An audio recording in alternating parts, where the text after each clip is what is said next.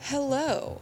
Welcome to the Scientists vs. Zombies podcast, where we meet the people behind the papers.